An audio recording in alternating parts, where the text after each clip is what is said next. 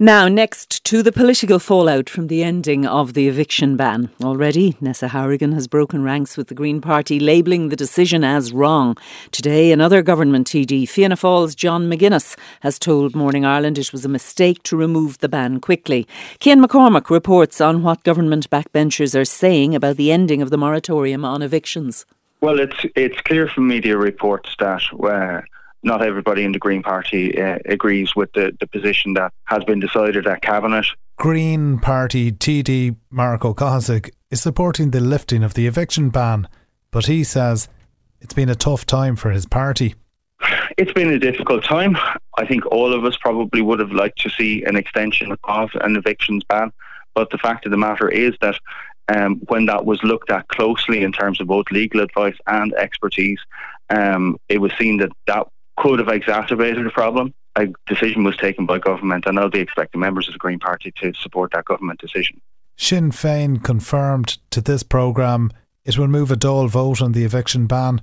O'Cahzick says he would support government in any such vote, even when his own colleague Nessa Harrigan has called the ending of the ban completely wrong. I'll be backing the government decision taking at Cabinet. Is everyone taking the same view as you are? I haven't taken soundings on individual members at this point. I would expect people to back a government decision. We are a member of government party. But I can't really comment blind on the text of a motion that we haven't seen as yet.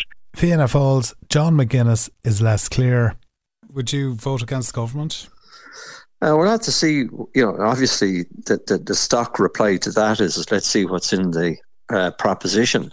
And let's see what the government put forward as the amendment to the Sinn Féin proposal. No one has the answer really to this, but I would point to the fact that during the eviction ban, there seems to have been a form of stability for tenants and a protection for tenants, but we're not doing enough for them. So as far as the vote goes, I'll articulate my point of view through the party. I will look at the wording of the motion and indeed the counter motion, and we'll see where that will leave us after that. The Carlo Kilkenny TD says the lifting of the ban quickly was a mistake. Well, unfortunately, the short term is what I'm concerned about, because the short term is what families are looking at. We have to protect those that are vulnerable in society, and we have to respond to their needs rather than please a marketplace that is driven by vulture funds. Briefly, John, what do you say to that constituent who arrives into your office and says your party is one of three parties making this decision? I'm going to be out of my house sooner than I thought now. Oh, I say directly to them that I acknowledge the political position, but they're more worried about their own position, because they're the ones. I can talk about it, I can raise it in the Dáil and through the parliamentary party process, but they're the ones that have to deal with it. So I accept that the government is making this decision. It's not solely the decision of Fianna Fáil, it's the Greens and Fine Gael. I would like to see that policy change, is what I tell them. I believe it was a mistake to remove the ban as quickly as they did, that there should have been an extension of time on it with modifications to the ban itself, and that the promised legislation and actions should have been in place before any ban was lifted. Can it change now? Well, it can change, but I don't think there's a political appetite to change it. Others in Fianna Fáil are supporting the lifting of the ban. Cavan Monaghan TD, Niamh Smith. I think it's unrealistic and unsustainable to keep an eviction ban, and we only raise expectations that we can continuously and infinitely do that, which is not sustainable either. Nobody's really happy about this. None of it is easy, but decisions have to be made for the bigger picture in terms of the good of the people of the country. And that view is also held by Fine Gael Galway East TD, Kieran Cannon. It's been difficult. I mean, there's no question about that. And it is going to present difficulties in the next 3, 4, 5, 6 weeks for some people. And I'm not denying that for a moment. But in terms of doing the right thing for housing in Ireland in the long term, I fundamentally believe this was the right thing to do. You're saying this is about the long-term view. But for Yes. someone listening to this who's looking at not having a home in a couple of weeks' time, it must be difficult for them to listen to what you're saying. Yes, it is. But, ultimately you have to govern, or at least you should govern for the long term, in ensuring that whatever policy you're pursuing is going to improve Ireland's housing situation rather than worsen it. What's the mood in your party about this?